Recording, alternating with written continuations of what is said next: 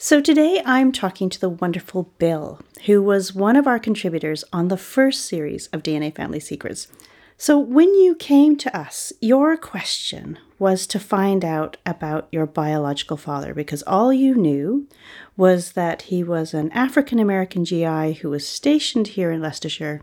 He and your mum had a relationship and you were the result of that. And then he went back to the US after the war and your mum never heard from him again. So, Bill, tell me about your family circumstances growing up. We lived with my grandparents and my mum's sisters, and I took it as a normal, everyday thing that all my family were white and all my friends were white, all the people who lived around me were white. I didn't really feel any different, and I really had a reasonably good childhood with no real prejudices or anything like that. I was what I am. I think a lot of it is due to my mum. She didn't protect me, but she did, I realise now, make a lot of sacrifices to keep me. And she must have suffered a hell of a lot more herself. It makes me all kind of emotional now, but at the time, I was just Billy. I did quite well at school, and I did quite well out of school, but I did all the things other kids did. Paper rounds. I was naughty at times and, I got by. So I think this is something we talked about. Well, we did. We talked about this when you first came to the program and I first met you, was that you were not alone. So we know that there were something like over 200,000 African-American GIs in the UK at the time. And there's thought to be about 2,000 mixed race babies. But many of them were given up for adoption. And you just talked about it there. So your mum kept you. So do you know the circumstances around that, about how she kept you? Because so many were given up for adoption at the time. No, our family were very sort of tight-lipped about things like that. The rest of the family possibly didn't think that she should have kept me. And I think she stood fast because there was, I believe there was, the government said that half-caste children of American GIs could be sent to America and adopted. And I have some correspondence to do with this. I forget what the lady's name was. And my mum never. And I don't know, maybe it's because she loved my dad and I was part of him. When you're a kid, you don't appreciate that kind of stuff. So what happened? So your mum has you and you stay and you're brought up by your grandparents mainly. Did your mum ever marry? She married when I was about 7 and I've got 3 half-brothers. Me and my stepfather never really hit it off. I guess I was the instigator of a lot of it because I don't know, my mum was my mum and then all of a sudden there's somebody else who's got her attention and there's other children around the way and it wasn't all his fault, but we never ever saw eye to eye really. In fact, I think I was a bit of a thorn in his side, which I didn't realise at the time, but I guess I was always a reminder to him, my mum loved somebody else, and I never went away, did I? Did your mum ever talk about your biological father? What did she mention to you about him? I don't think my mum wanted to talk about it too much because, especially when she married, because it would just cause trouble, and that's the last thing we wanted. So I never really questioned her too much about it. And when I grew up, I thought about trying to find out about my dad, and then I thought, well, what if it wasn't as they thought, that he was dead or anything like that or whatever they wanted to choose to believe. I found out that he was still alive. And I think that would have devastated my mum. So the story was that he died? Yeah, because the war went on till 45. And at that time there, I thought, well, maybe he was stationed somewhere else or the American army moved him to somewhere else and he died. That was one kind of story that was floating around, whether it's to sort of keep me from thinking anything else, I don't know. And then one of my aunties said that my mum received a letter from the US Army and there was some kind of money transaction or whatever, and he wasn't alive, but it was because he died and this was payment or whatever. But it was kind of a very sort of vague story because even my aunties, they didn't want to talk about it. So you had a name, didn't you? You knew his name was Wilbert Wiley. Yep. But do you know how your mom met him? No, my mum, She named me William because it was the closest to Wilbert. Wilbert's quite an American name, isn't it, really? It's not like, That's basically all I know. I know I did have a photo when I was younger, but why she gave it to me, I don't know, because I lost it. And I can't really remember much about it. I mean, I couldn't have told you what he looked like or anything like that. Did she ever tell you how they met or anything about...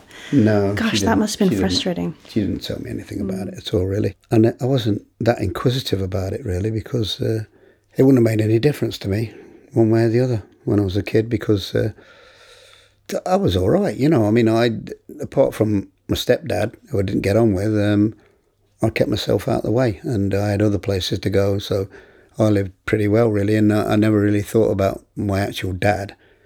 And I don't know what difference it had made if he had been alive and come back. Well, I do now, but it wasn't something I consciously thought about because I was a happy kid. Yeah, life was good for me. Why worry about a non-existent father? I don't think it would have made a difference to my mum in later years because she had another family and she was never a happy woman, put it like that. She's funny at times, but she was not happy deep down. And I don't think she ever was. I think something missing out of her life, really. Do you think that was your father? Because I know when we first met, you said you didn't start this search until after she'd passed away because it would hurt her. Yeah. So it sounded like she carried a torch for him. I think she did, and probably that's why she didn't get on too well with my stepfather, I don't think. I do believe that. I think somewhere she would have liked things to have turned out different with my dad. She was only 18 when she had me, and, you think about it like, 18-year-old. Yeah, with a child of a black American. Yeah, she must have been made of strong stuff, but you don't appreciate them kind of things when you're a kid, do you? So the way it works is that people come to me and they tell me, what their question is. And then we have this huge team that go off and we all do different bits and come back. Yeah. So it's quite a courageous thing to do, to come to that stage and to open that door, I think, and you're allowing us to come with you on this journey. Well, there was nothing I was scared of finding out, and there was nothing that I didn't want anybody else to know, so it would be a win-win situation for me. To find out I had a brother who was 11 years older than me, that was a kind of an eye-opener, really, for me, and the first reaction was, my dad must have known, when he'd gone with my mum, and that was an eye-opener. But at that time there, my mum wouldn't have known that. I was going to ask you that. Do you think your mum knew? I always think that she thought he'd come back for her. But I don't think she knew half the story of what would have happened and whether it had been possible at all now. So I think it's kind of a bit of a fairy tale for her, really. Somebody's going to whisk her off somewhere and to the US of A and things like that. But it wasn't as bright future as she thought it might have been. But I don't know. She was a young girl. She's 18. And whether that was in her mind at the time, I don't know. Or whether he told her that. But it just wasn't possible, was it? We know now it wouldn't have been possible. But it doesn't stop you dreaming, does it? And I'm sure in them days, I think it'd be like the prince coming away and whisking you away like that. So I could quite see her believing that something like that could happen. So I had a lot of information to give you when you sat down. And, you did. And we knew from the DNA results, and as might be expected, that your father's ancestry was through the slave trade. So we know, 12.5 million slaves transported, 2.5 million die on the way. And they're brought into the Americas, so starting 1515. And we know that your family seems to be arriving in around the 17th century, and they seem to be working on the cotton and tobacco plants. Yep. And then eventually, some of your family move into Texas, and they're among the first black people to settle in this county. Amazing. Obviously knowing about the ancestry of African Americans, that wasn't a huge surprise to me. Did it come as a surprise to you at all? Or? Yeah. They were one of the first to be in that part of Texas, and I think, blimey, they must have been kind of pioneers in a way, and this is from a kid who grew up not knowing anything about my ancestry from that point of view, to find that one of my cousins was a sheriff and all that kind of stuff, and to find out his background, and he had quite a life as well, and I think, hang on, wait a minute, these are people, they're related to me, and that was really the eye-opener for me, and I was amazed by that. That was one of the things I never thought would have happened to any family of mine. And I was quite proud of that fact, really. And Fireball was a different ball. Even that was the icing on the cake, you know. And you could tell on the TV that I was. And people have commented on that, Fireball, like, you know. So he was your uncle. And he's known as Fireball because he was a baseball player, and he was apparently an amazing baseball player. Even some of the people who've known me, they're going, hello, Fireball. I'm like, yeah, that's good. I was over the moon with that, really. But so let's backtrack a bit, because we were able to tell you, I mean, you knew your father's name, so he was Wilbert Wiley, but he was born in 1915 to Enoch and Amanda Wiley. And he had 2 brothers, and he had a twin sister called Willie Mae. And this was some of the really big news, was that your father had been married already. He had a son called Don, who was born in 1933. So your biological father would have been 18 when he had this child. And so incredibly young. And it was interesting to us because Don didn't have your biological father's surname. So we wondered whether or not he had stayed with his mother, with Don's mum. So having a half-sibling, was that something that was in your mind when you came into this? Because, I mean, you had a half-sibling, Don, that it was born, 11 years prior to you. I was surprised that it was before he met my mum instead of after. When I was told that I have a brother, and I thought, well, he's got to be younger than me. That was cut and dried. And then to be told that he was 11 years older than me put a different slant on not what I thought, but what I thought my mum would think. It was a big choice for her to even go with my dad, let alone find out then that he's already got a son who was 11 years old. I don't think she would have been. She would certainly not have liked to have found that out. And I certainly wouldn't have told her.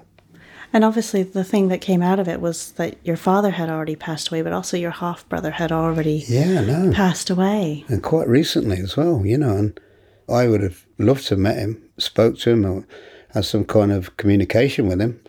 It wasn't like you had time with my dad and all that, and I never, and it's nothing like that. It's like, I would have been pleased to meet him. That's the thing I wish that it had been a few years earlier, so I could talk to some of these people and learn a bit more about my dad and what his life was and things like that. I'm sad about that, but nothing you can do about it. So one of the really big things that we felt we were able to do was to give you a photo of your dad and one of your half-brother, because we knew you'd lost that photo of your dad. So this was a really big thing that Stacey was able to do. Yeah. What was that like, finally seeing a photo of your dad again? It just it put flesh on the bones, because you can imagine things about a person you never really knew, and then to see an actual picture of them, how they really were. I just thought, that's my dad. That's kind of like what he looked like. And Don I was surprised with, because he's black, But then obviously, and to me, there's no mixture there. But I didn't know I had a half-brother, so why would I think what he would look like? But having seen it, I would think, well, my dad married someone who was black. That's why he looks like he does. So that's where it took us to our next thing, because what we had been able to find was your cousins, so Phyllis and Regina.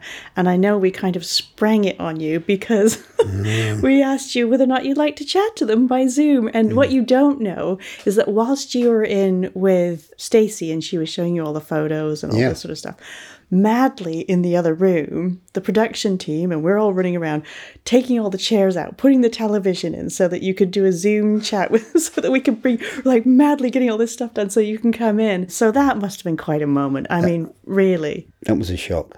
And when I walked in, I was just like, well, you can tell my expression on as it was on the screen, I don't need words to explain it, how I felt. I was just overwhelmed by seeing these 2 cousins of mine who I didn't know about, I never knew existed, what they would say to them. I don't know, I was dumbstruck really, and as people know, I'm not normally like dumbstruck, and I just didn't know what to say. I was just amazed, and the way they reacted, They were clearly really moved to meet you too. I know, I know. It was, these people, they don't know me and I don't know them, but I wanted to know them, and I wanted to give them a hug or something, and I just think now it's a friendship you could forge. You've had lots of lovely little things happen since the programme, though, haven't you? You were telling me a story about somebody who left you a little something at the pub. Oh, yeah. We've been going in there 10 years and they treat us like a regular. And we was away, and when we got back, we went in the pub, and I think I went to the toilet, and I come back and Julie says, "Oh, I've got something to tell you." Well, Karen's just come over and given me this. And it was a neckerchief, and it had got Abilene on it, and that's where my dad was buried.